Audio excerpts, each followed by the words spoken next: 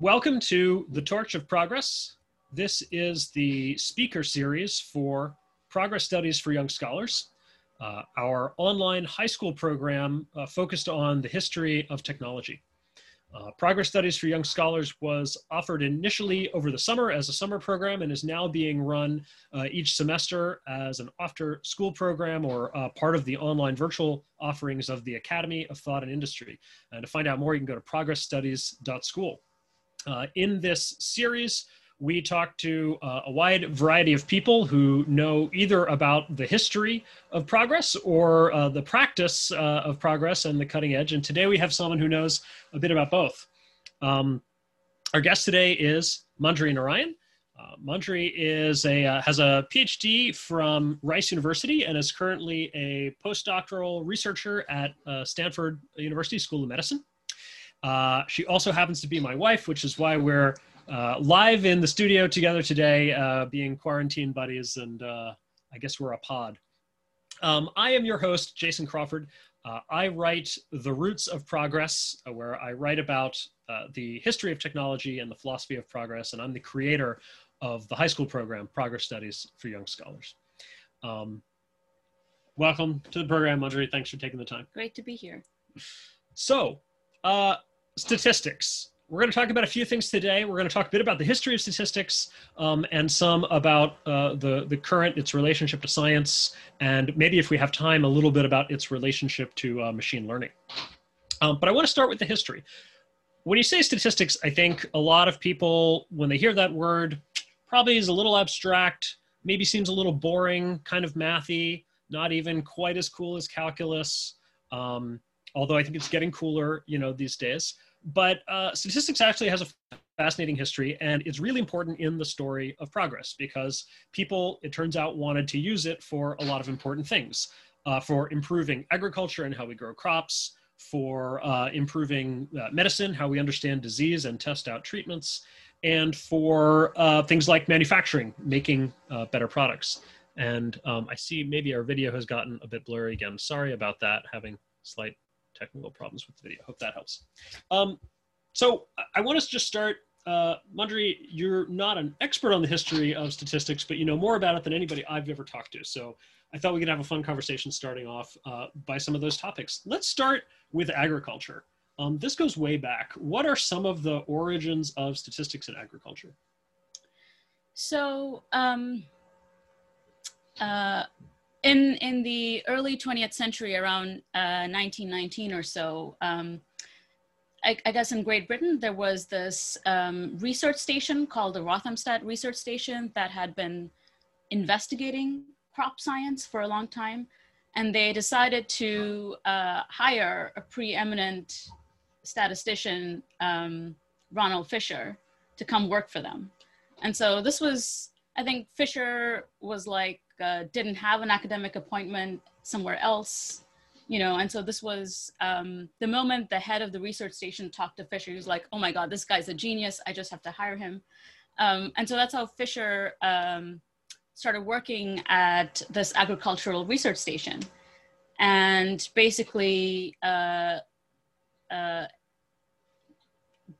invented a lot of statistical methods precisely to understand all the factors that lead to improvement in crop yields. And so he was very influential there in terms of helping them figure out how to efficiently investigate all the different factors that affect crop yields. And one of the things he noticed was that if you want to do experiments, one factor at a time, you'll just be here forever. And so he started thinking about, well, how can we actually learn from, growing crops on different plots of land more efficiently, without having to wait forever to do every experiment. And so that was kind of the origin. And really it was a kind of virtuous cycle. Like statistics itself as a field didn't exist. But because Fisher was hired and working at this agricultural research station, he just applied his thinking to this problem. And not only did it improve our thinking about agriculture, it improved the field. I mean, it just gave birth to the field of statistics in a sense, and a lot of statistical thinking. Yeah, the very word statistics used to mean something kind of different, didn't it, in the 19th century? Yeah, so I'm actually not sure about the usage of the word itself before in the 19th century versus the 20th century. But so for example, most people, when they think of the word statistics, what probably comes to mind is just the notion of like summaries of data. You know, we think about vital statistics, you know, how many people, what are the birth rates and death rates in a country, you know, how many, think about the census and the data collected in a census about who lives where and how old they are and so forth. So I think the original term statistics just referred to summaries of data, like creating aggregate summaries from data in the vital statistics sense. But it was really in the early 20th century that people started to think about, like, what is it that distinguishes, you know, when do numbers turn into facts? Like the theory of thinking about, you know, this is like my kind of spiel, you know, numbers are not facts. Like we need a theory that tells us like when and under what circumstances they really can be. And so, you know, since the 20th century and since the birth of the field of statistics, statistics is more the science of telling us when numbers tell you something useful. It's, I think one person put it as being a sort of a rigorous and constructive skeptic about numbers. That is, by default, numbers don't mean anything. But if you are careful enough about how you acquire them and how you summarize them, then maybe they can be meaningful. Yeah, it almost sounds like a riddle. When is a number not a fact? That's a fascinating perspective of going from just summaries of numbers to actually when can we trust the numbers. I mean, in a way, and I think you've said this to me before, statistics is like it's like applied epistemology, or I think quantitative epistemology. Yes, that's right. Yeah. I think there's a number of statisticians, myself included, who you know, in quotes, call ourselves quantitative epistemologists. Yeah. You know, we're not just like, oh, we're not number crunchers. We're not like people who analyze data or something. Like we actually, like for us, it's about interrogating the procedures by which we analyze our data. Like that's what makes somebody a statistician. Yeah. Yeah. So if epistemology is sort of the study of how do we know what we know, statistics is kind of how do we know what we know about numbers and measurement. How do we get quantitative knowledge? Yeah, fascinating. Now we were just talking about agriculture, and you mentioned Fisher. Now I know he's a big name in the history of statistics. What did he do? What's some of his biggest contributions? Or so he in a sense he's you know he is the father of modern statistical thinking. You know, I probably can't even list all the different contributions he made. Maybe one or two big ones. But you know, the notion of experimental design or design of experiments is something that Fisher introduced. He also very deeply, the other big, to my mind, so this is certainly biased towards like my perspective, I think the biggest change is that pre-Fisher, you know, people who were statisticians never specifically separated the notion of, you know, what is the target that you seek to understand from data? You know, what is the procedure by which you are getting some estimates of this target? And how do we evaluate this procedure? So this sort of like separation of what is your target or the thing to be estimated, the estimand. Find a model that describes how, you know, your estimand and a model produces the data. Then figure out a way of creating a procedure to infer this unknown quantity. So he was the first person to kind of draw this distinction of the estimand, the estimator, which is the procedure for inferring an estimand, and an estimate, which is like the particular numerical quantity you might get after applying an estimator to data. And so he was the first person to make this very elegant distinction between all these things and to say that we should quantify the behavior of our procedures and understand the precision or uncertainty around them. And so he was the first person to really introduce this in a much more rigorous way than before. And that, I think, that's fundamentally one of the things that changed after Fisher. Wow. Now, as I recall, some of these early agricultural experiments, isn't this also one of the first places that somebody, I don't know if it was Fisher or who, had the idea of doing randomization, It was randomized Fisher. trials? Yeah. Yes. So that was one of his. So it wasn't randomized trials, but it introduced the notion of randomization. So for example, let's say you have like multiple plots of land or fields. You want to understand, factors that improve crop yields. And let's say there's like two factors you want to consider, like irrigation methods and fertilizer.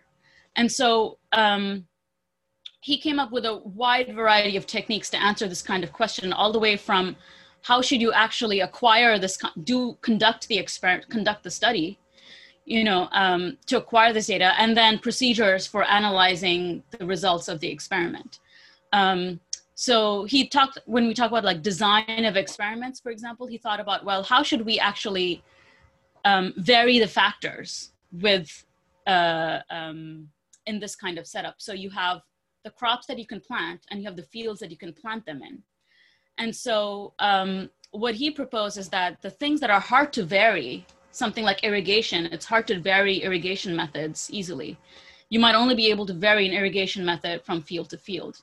So he would take the hard to change or manipulate factor like irrigation methods and randomly allocate them to different fields. And then within a field, you can split the field in a way that makes both parts of the field, the split plot, sort of equivalent to each other. And he would randomly allocate, for example, the fertilizer to each, to one or the other side of the split plot. And then once you collect data from this, he designed methods to basically quantify, how likely is it that we would see as extreme a difference in crop yields from, say, fertilizer A versus fertilizer B, had they really been equivalent, nothing really varied, and, what is the probability of having seen an extreme difference had the two fertilizers effectively been equivalent? That was a notion of, creating a control and developing notion of precision of like, well, if we can't explain, if random chance can't explain as extreme of a difference that we see, then we can assign, attribute it to the difference in the fertilizer, for example. So he really developed a lot of techniques there to do this kind of thing, including random assignment in this fashion. But his goal when using randomization there was to really develop accurate, realistic measures of uncertainty. Coming back to the epistemology point. Yeah. When we talk about randomized trials, probably a lot of people, their mind first goes to medicine. This is another key place. So talk a little bit about some of the origins of medical statistics. So again, I'm not I'm not an expert by any means in the history of medicine, but so I believe the earliest usage of thinking about clinical trial design was in the context of understanding the efficacy of streptomycin as an antibiotic.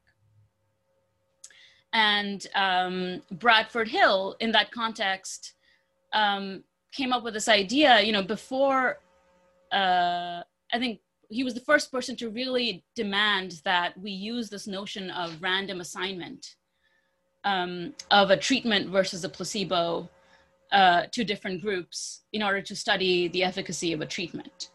And so in that context, in medicine, if you let a person self-select whether or not they will take a treatment or a placebo, there could be various things about people themselves that are different between the ones who are willing to, maybe the sicker people are willing to take the risk of taking the real drug, while the less sick folks might prefer to just take the placebo, something like that. So you can't really, figure out, what aspect of people getting better can be really attributed to the treatment if you let people choose their own treatment, for example. So he was the first person to really demand that, doctors can't really know what works without using this kind of experimental manipulation, and assignment of the treatment. But I believe from reading somebody who is really a historian of statistics and medicine, Harry Marks, that Bradford Hill's adoption of randomization in clinical trials was almost independent of the usage of randomization in biology and agricultural experiments. Wow. It was only later on invented, or maybe only loosely inspired, because it turns out that back in the 30s and 40s, statisticians were very involved in this field called biometry, which was like biological research. But biological research was considered very separate from like clinical work, and statisticians were practically not involved in that area yet. Like today, people associate statisticians with being involved in medicine, and that wasn't the case in that time. Yeah. And randomized clinical trials were actually quite controversial for quite a long time, right? There was actually really a moral dilemma around them for some people. I know when I read about the Salk vaccine trials for the polio vaccine, Salk himself was very much against this concept that they were going to do a placebo-controlled trial, because he was so convinced that it worked, and polio was this epidemic that was striking in waves every summer. And as far as Salk was concerned, if you did a placebo-controlled trial, you'd just be failing to protect half of the children who were going to be potentially paralyzed. And so he saw that as a real deep moral dilemma. Ultimately, they did do, they actually, in the case of the Salk vaccine, they did a combination of, they did some randomized controlled trials, and then they did some other trials where all the volunteers for the trial got the vaccine. So more than half it was a very large study, hundreds of thousands of children, and more than half of them ended up getting the vaccine. But a portion of it was done as a proper, because the other scientists who were evaluating insisted that we do a proper randomized control. But that was in 1955, so as late as that, it was controversial technique. Now, of course, it's totally standard.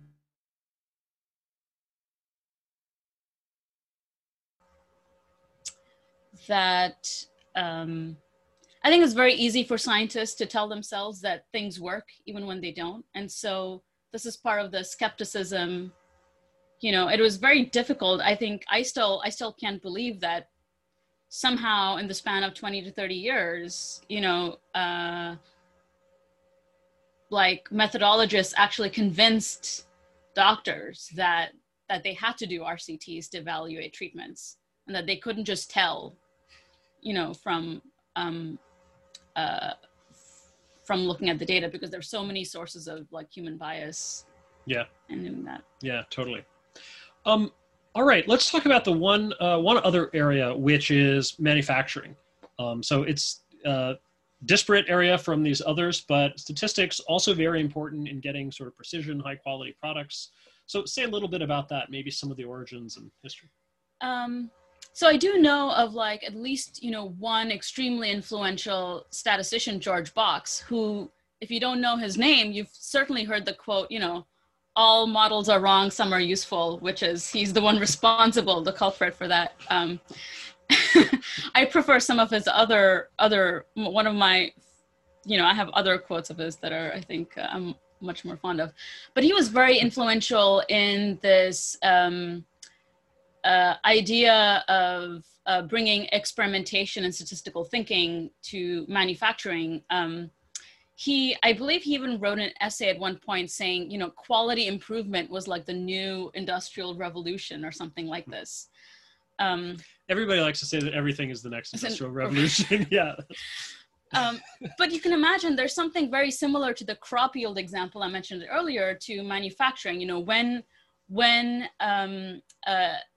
one thing in high throughput manufacturing is understanding, well, can we go faster? Can we go faster? Can we make things, can we make more units in a smaller amount of time without losing quality?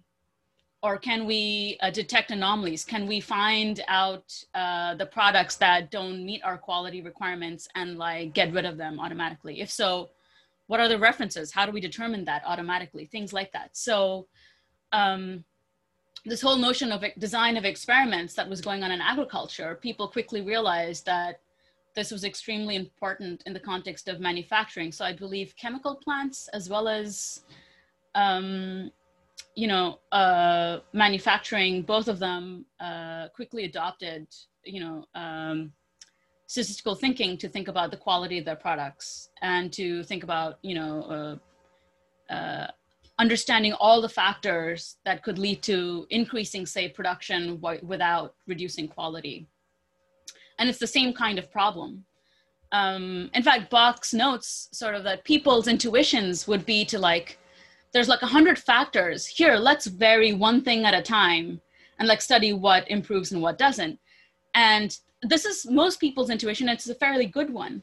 But what the statisticians had already realized was that it makes much more sense to vary all of them in specialized ways at the same time, because you can learn much more information about what works and what doesn't by studying varying linear combinations of factors in very clever ways. And so the whole design of experiments is all about this. It's about cleverly varying multiple factors at a time such that you can figure out, you know, what helps and what doesn't very quickly.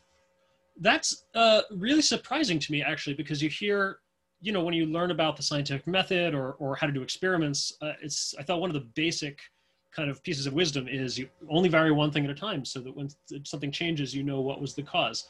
You're saying it's actually makes more sense to vary many things at once. How do you figure out any sort of causation if you're varying multiple variables? I mean, the key thing is when everything is under your control, you can decide how to vary multiple things at once.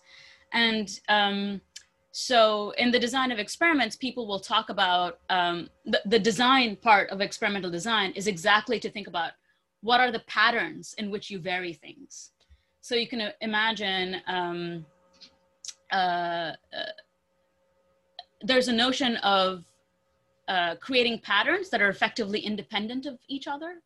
And so the idea is to mimic the situation of where you vary one thing at a time, but instead you're varying patterns of things at a time that are all behaving as though they're independent of each other. That's the bottom line. And so if every factor is under your control, you can do this. But if nature is the one giving you information, you can't do this. You know, and that's the kind of difference between sciences where everything is under your control versus areas where only a few things or almost nothing is under your control. And ultimately, if I understand this, you're saying that we do this for efficiency.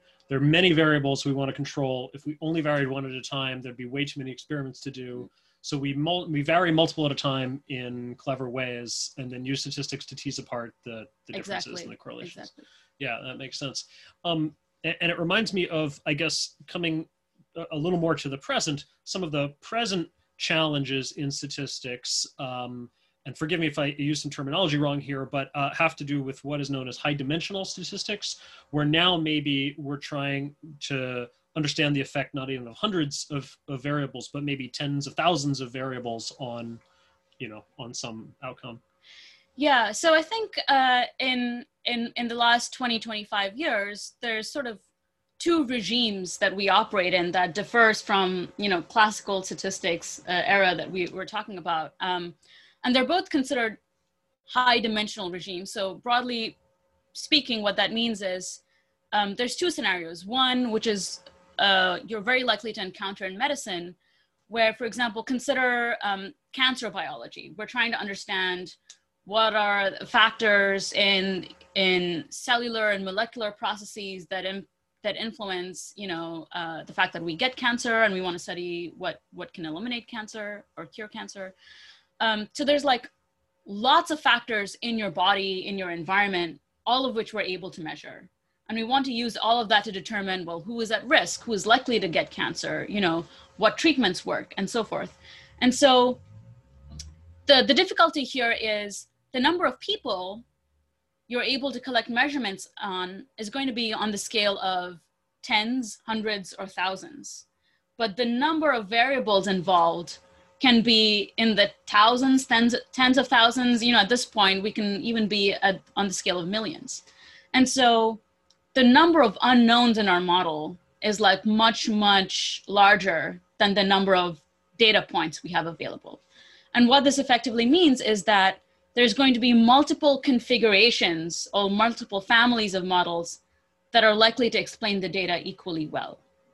And so we have to figure out ways of like taking into account, you know, things that we already know about the data, about biology, such that, with minimal assumptions. For example, assuming that the cause of cancer are ultimately more simple. Like there's not actually a million things that affect cancer. There's maybe thousands of things amongst the millions of things. And so just making that assumption, for example, that it's actually only thousands of factors rather than a million, that's like an example of an assumption you can enforce to draw conclusions better. And so high dimensional statistics is this field that tries to figure out, how can we draw inferences from data in this kind of scenario? The other kind of scenario is where the data you collect and the complexity both continue to increase without bounds. So you can imagine things like people's purchasing behavior for lots of products that's constantly changing over time. The more data you collect, it's not the same pattern over and over again. It's like the pattern is itself changing. So the more data you collect, the more complexity there is in the data to understand. And so this is a scenario where both the data is increasing and somehow the underlying complexity of the phenomenon is also increasing at the same time. And this is a different kind of regime that's also where, statistics is a very active, but the solutions all differ. Is there a term for that? It's the other, in statistics, you might say high dimensional, low sample size and high dimensional, high sample size. Okay. They're both high dimensional. So these would both be under high dimensional statistics. Yeah. Got it. Interesting. Okay, great. Let's go some to, I know people would be curious to hear about the replication crisis. It's said that we have a replication crisis in science. How do you think about this? So lots of varying thoughts. One, I think it's been a long time coming in the sense that, many areas of science, and science here, we can think about it in a very inclusive way. Science includes not just the life sciences, but any kind of quantitative science like engineering disciplines, machine learning, where people do synthetic or data analytic experiments and so forth. So if you think about all of research, all of science broadly, we've effectively, we're doing very complicated things. We rely on computers and very complicated processes to collect data and draw inferences on data. And we've never really adapted and asked ourselves if the way we conduct science and do science is well suited to working. So oftentimes, and part of this is related to publishing culture, like once you investigate something, you do it one time, and you publish a paper and you forget about it. And so it turns out there's lots of results, both in the life sciences and even in what you could call computational sciences, where it turns out that our results really don't hold. The next time a researcher tries to do something, they find out that they're not able to reproduce the exact result. And so I think a lot of people began to realize that there is some kind of a methodological reform necessary in the culture of doing science, because clearly a paper is not evidence that we've actually accomplished something. A paper, I think a well-known statistician, he says, a paper is just the marketing that you did something. Like the fact that something actually works and that knowledge has been produced, like that's not a guarantee. And so we're, slowly trying to figure out this gap between, the culture of publishing our results in papers versus, the actual results, and when these results hold and not. And that's broadly, I would say, there's an overall concern about methodology and reforming methodology in science, not just in the life sciences, but particularly in the life sciences. I think what people have come to realize is that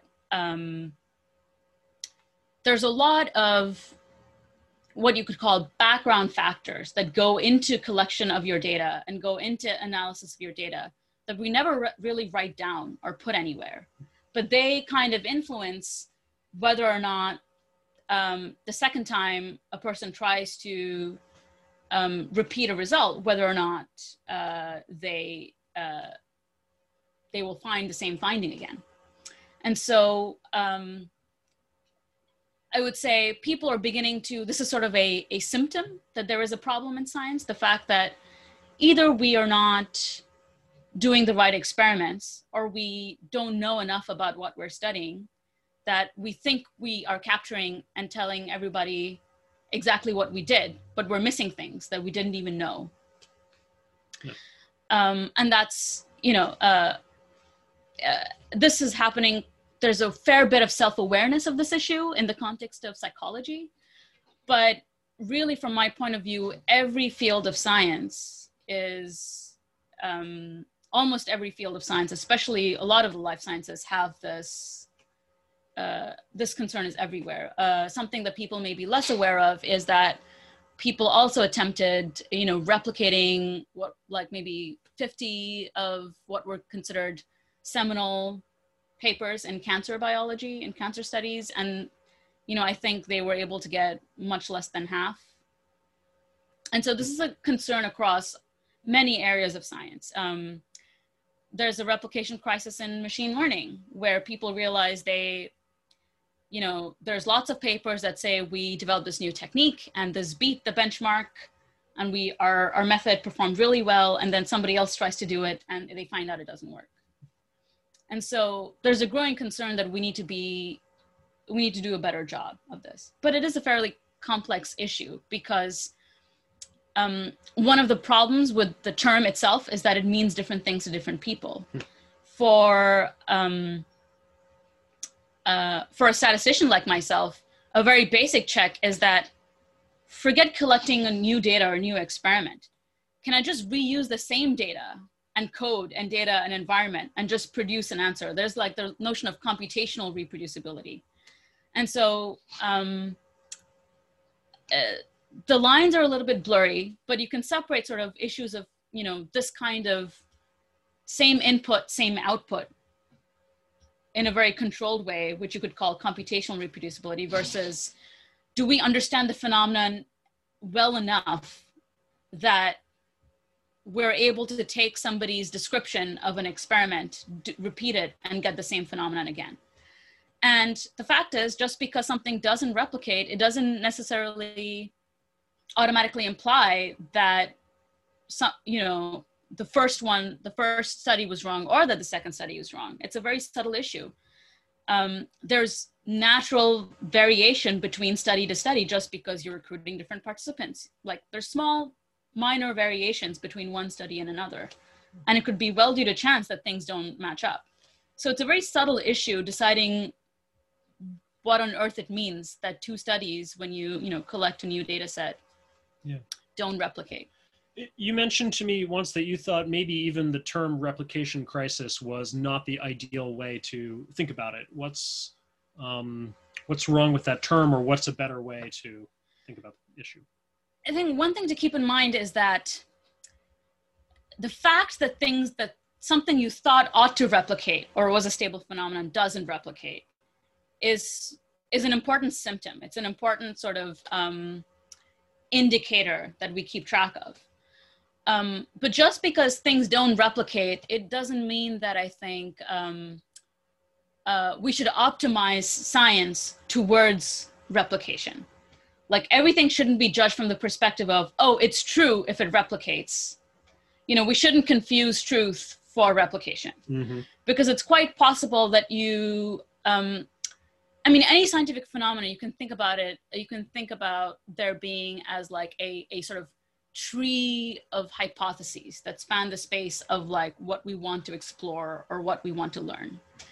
And if we incorrectly focus on maybe a part of that tree that's like less likely to be true and worry a lot about whether or not put all our resources into trying to replicate something, or only a small portion of that space, then you might be missing the opportunity to just ask a better question somewhere else and test a different hypothesis. So it's not even clear that all the things we worry about not replicating is even worth trying to replicate.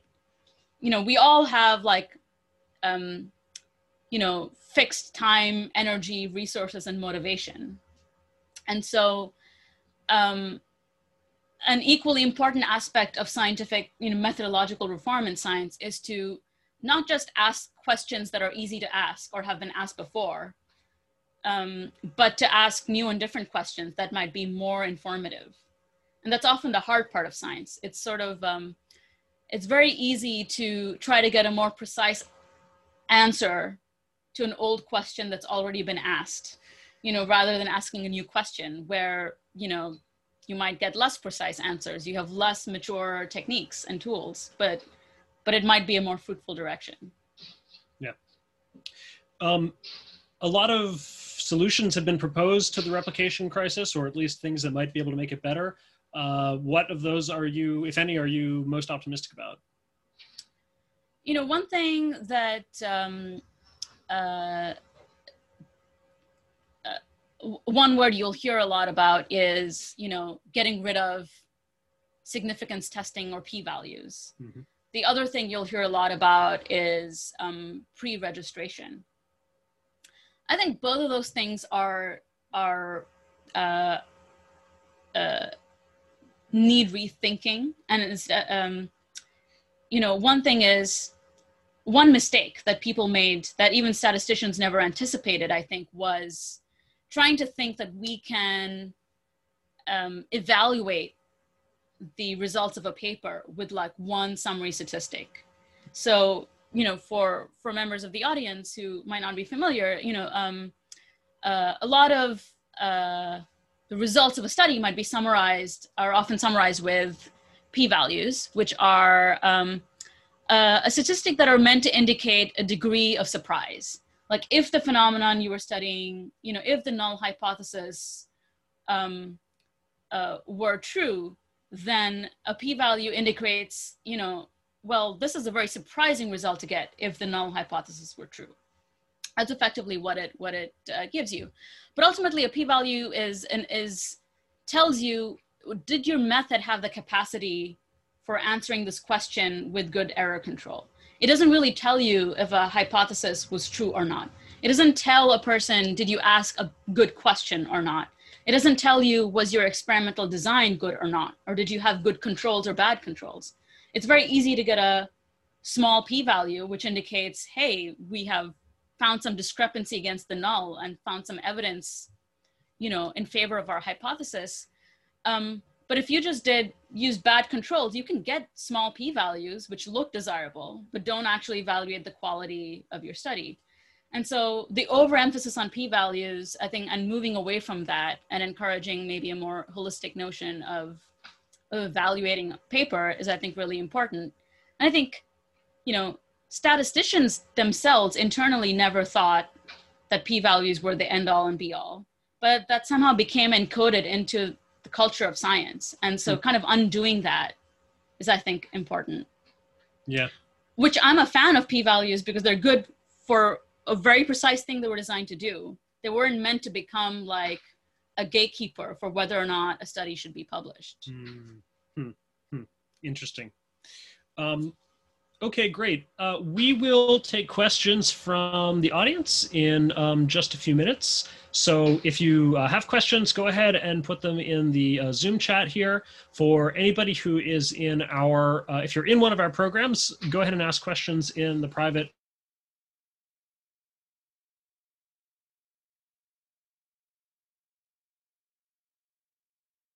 I want to talk a bit about machine learning. What is the relationship between statistics and machine learning? What's the difference? Are they the same thing? This is one of these very, controversial questions. So there's sort of two sides of machine learning. And one is sort of like the theory and mathematical part. And one is more about the sort of applied machine learning in industry. Really, the word means many things to many people. So it really depends on what we're talking about. So I would say one big difference is that the culture of where machine learning problems came about, it's a subfield of computer science, came about because we want to, computer scientists wanted to automate drawing inferences from data, so to speak. So things like, providing recommendations, you know, automatically labeling your photos, these sorts of operations. We have people realize that you can do a much better job of, you know, completing a question that you want to type into a search engine, or labeling images or classifying images automatically. If you take statistical principles and figure out how to make them work at scale.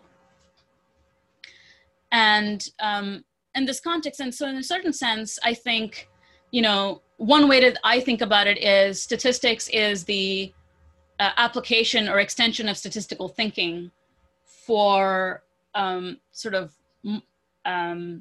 certain domain areas like computer vision and natural language processing and, you know, recommendation systems and so forth. And so in one sense, I find that it's really not any different, except that the culture and the questions being asked, like statistics tends to focus more on maybe science and medicine today, and machine learning focuses more on these, you know, modern industrial questions. It's like one is just a difference of application.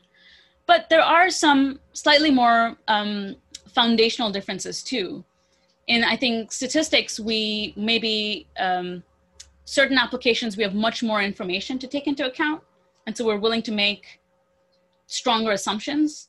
Whereas in machine learning culture, you just want something that works regardless of your data. So they have a more emphasis on what people call non-parametrics or weaker assumptions. But I would argue that's not really a fundamental, it's not a foundational difference. It's just more of a in practice difference. There's more varieties of, you know, thinking about, let's model our phenomenon with as complex models as possible, as flexible and complex models as possible. And it's possible to do because the amount of data you're working with in machine learning is like on the level of millions and billions. That's not a thing you can do in like medicine. You can't collect data on millions and billions of cancer patients. You know, we're sort of, this comes back to the two regimes of high dimensional statistics that I mentioned. Machine learning tends to focus on more, because of the kinds of applications it works with, there's both more complexity and more data coming in. Whereas in traditional biomedicine, there's always like more complexity, but less data coming in. And so they're fundamentally different regimes, but where, you know, the statistician in me would say, well, all of machine learning, you know, is really statistical thinking applied to very specific kinds of applications. But, you know, we could argue a lot about that. There's a lot that's different in the operational, you know, how data analysis is done. There's more of an engineering focus in terms of like building systems and infrastructure and pipelines and so forth. So there's a lot of like other differences like that. So if you look at specific things people are doing, there are a lot of differences. But at sort of the foundational level, statisticians want to draw principled inferences from data. Machine learning people want to automate principled inferences from data. So there's a lot more that's foundationally in common than is different. Yeah, great. Okay, we have a slight technical issue here, which is a low laptop battery. So I'm going to run and fix that. And while I do that, I'm going to give you the first question from the audience.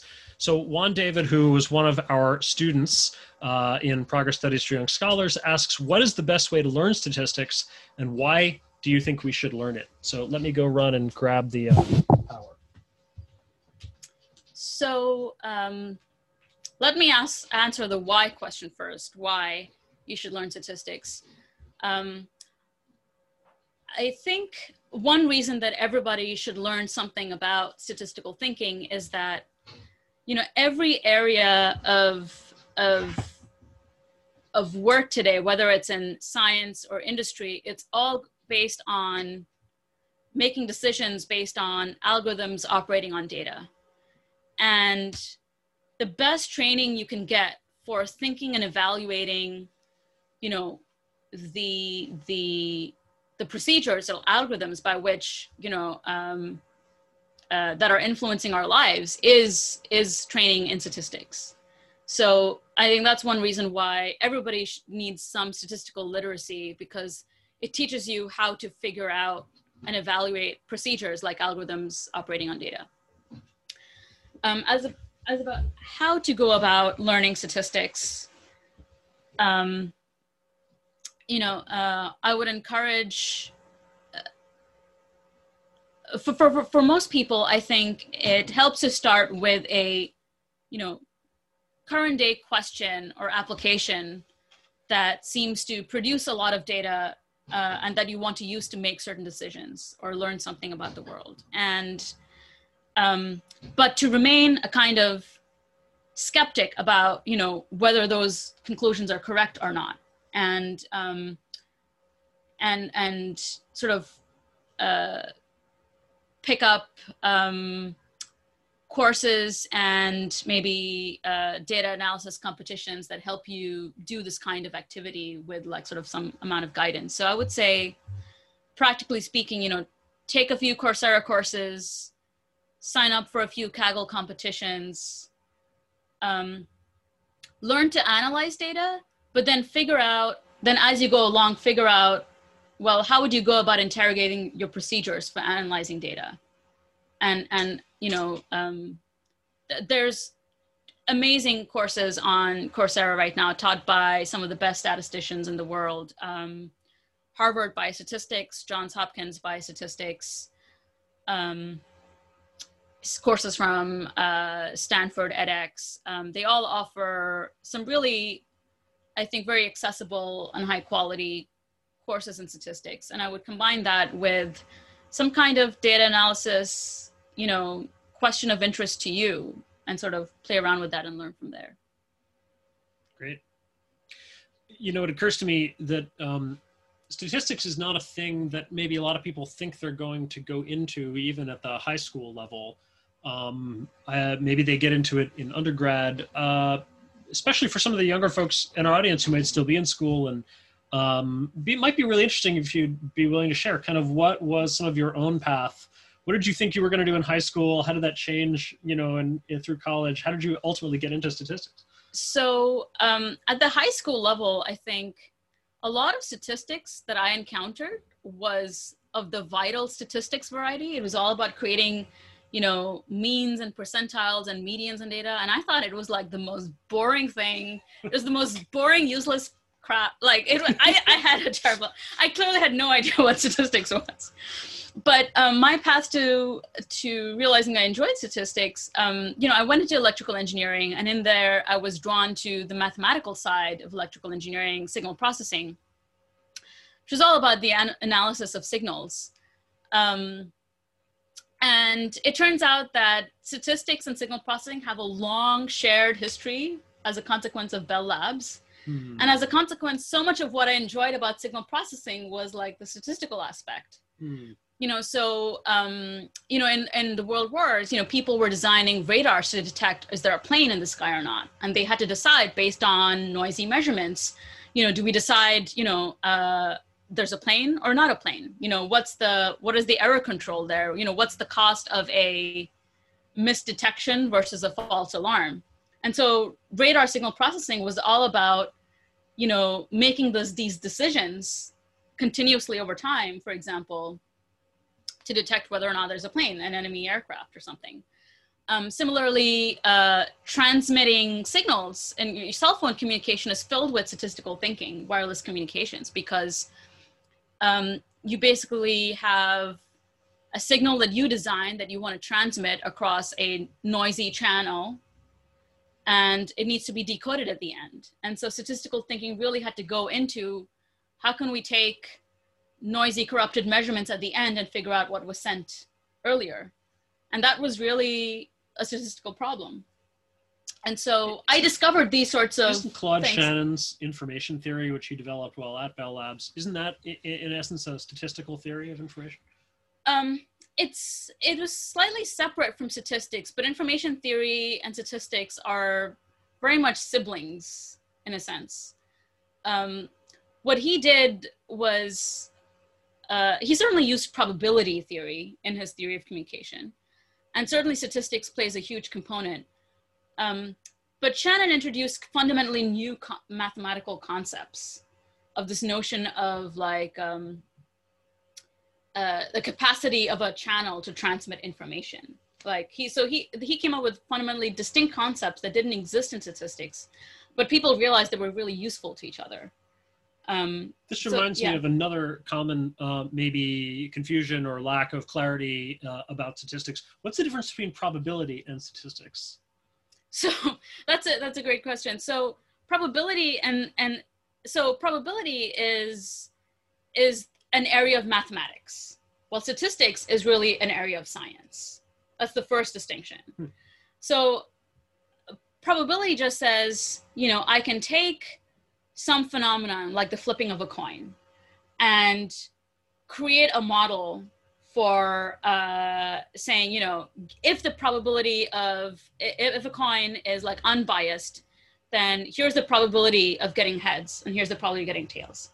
So this is purely a generative description of, given an unbiased coin, here's a way of describing sequences of coin flips. And that's a probability model. Statistics is about drawing inferences about unknowns. So statistics is more about given data, what can I say about the unknowns that generated the data? So it's about going the other way. And so that's fundamentally, even though statistics uses mathematics, it's not a branch of math. A lot of statisticians will tell you that statistics is not a branch of mathematics. In fact, John Tukey, who started out as did a bachelor's in chemistry, did a PhD in applied topology, like pure mathematics, famously said, statistics is not a branch of mathematics. And he was a mathematician enough, to own, it being a branch of mathematics, if that's what it was. But he fundamentally did not think that was the case at all. It was all about drawing inferences from data. And I think that's what makes statistics different. Okay, so back to your story. You got interested in signal processing, and you mentioned that has a lot of statistics. So I really enjoyed that in my undergraduate work. In fact, I loved my probability and statistics class so much, but I did everything from scratch, did not prepare for my tests, practically had a really bad grade. And I was so mad, I took the class again and effortlessly got an honors level score in it. But that's just to say I actually got bad grades in probability and statistics, and I'm the biggest stats nerd, I could find today. So I really enjoyed it, and I decided to pursue that area in graduate school. But I quickly became more interested in applications of science than engineering. And that's how I switched more to formal statistics and biostatistics compared to electrical engineering. So, I don't have any degrees in statistics, but, I in practice I do. Yeah, you basically switched about halfway through grad school or so. So, yeah, it took you a long time to come around. It's funny that you thought statistics was boring in high school, because I thought that history was boring in high school and all through college, actually. Well, and statistics too. But history in particular, now here I am spending full time on the history of technology. So we both came around to our different topics. Okay, great. Any audience, if there's any other questions, go ahead and just put them in the Zoom chat. There's a question that I like to ask everybody who comes on this series, especially for the high schoolers in the audience. What is sort of a piece of common advice or common wisdom for teenagers that you think is actually wrong? And what would you replace it with? So, let's see. I think one, it's sort of, I think some people, I think there's common wisdom. I don't know if it's current wisdom to high schoolers, but people always tell you to find something passionate to work on. And I think it's true. It's very important to find that, but sometimes you don't yet have it. And I think in the meantime, shouldn't shy away from doing things that make you uncomfortable or that you're not good at. So I would sort of, pursue things that you might not be good at for a while, because what I've discovered is that things that I'm not good at, I eventually get much better at with time. Like you can make leaps of changes. And then suddenly that opens the door to finding something that you might be truly passionate about. And so but you wouldn't have gotten there if you hadn't like persisted in the interim. So I think it's about striking a sort of, you should really try to strike a nuanced balance between being uncomfortable and finding things that are easy to work on. But don't lose sight of finding something that you're passionate about, but don't expect to know it when you're in high school. It might take you a while to get there. And I think it's worth waiting. Also, don't go to grad school until you have a problem you're passionate about solving. That's another thing. You're not there yet, but it's probably something you'll start to think about when you're in undergrad. And no, that sounds like very good advice. It seems like maybe if you don't have that problem you want to solve, maybe instead of going to grad school right away, you should go into industry for a while. Or as statisticians say, we like to play in everybody's backyard. So I think that's a great lesson for everybody. I think you should just try lots of different things, like learn about the problems in the world today before you go think about it more deeply or get a PhD in trying to solve something. Okay, great. Well, I think that's a great note to end on. Manjari, if people want to know more about your work or follow you, should it be Twitter? What's the best way for them to? Twitter is pretty good. Yeah. And your Twitter handle is? Neurostats. Neurostats on Twitter. I am also on Twitter as Jason Crawford, and you can find my work at The Roots of Progress, rootsofprogress.org. And if you want to learn more about our high school program, Progress Studies for Young Scholars, go to progressstudies.school. Thanks again. This is a great conversation. Glad to be here. All right. Thanks, everybody. Until next time.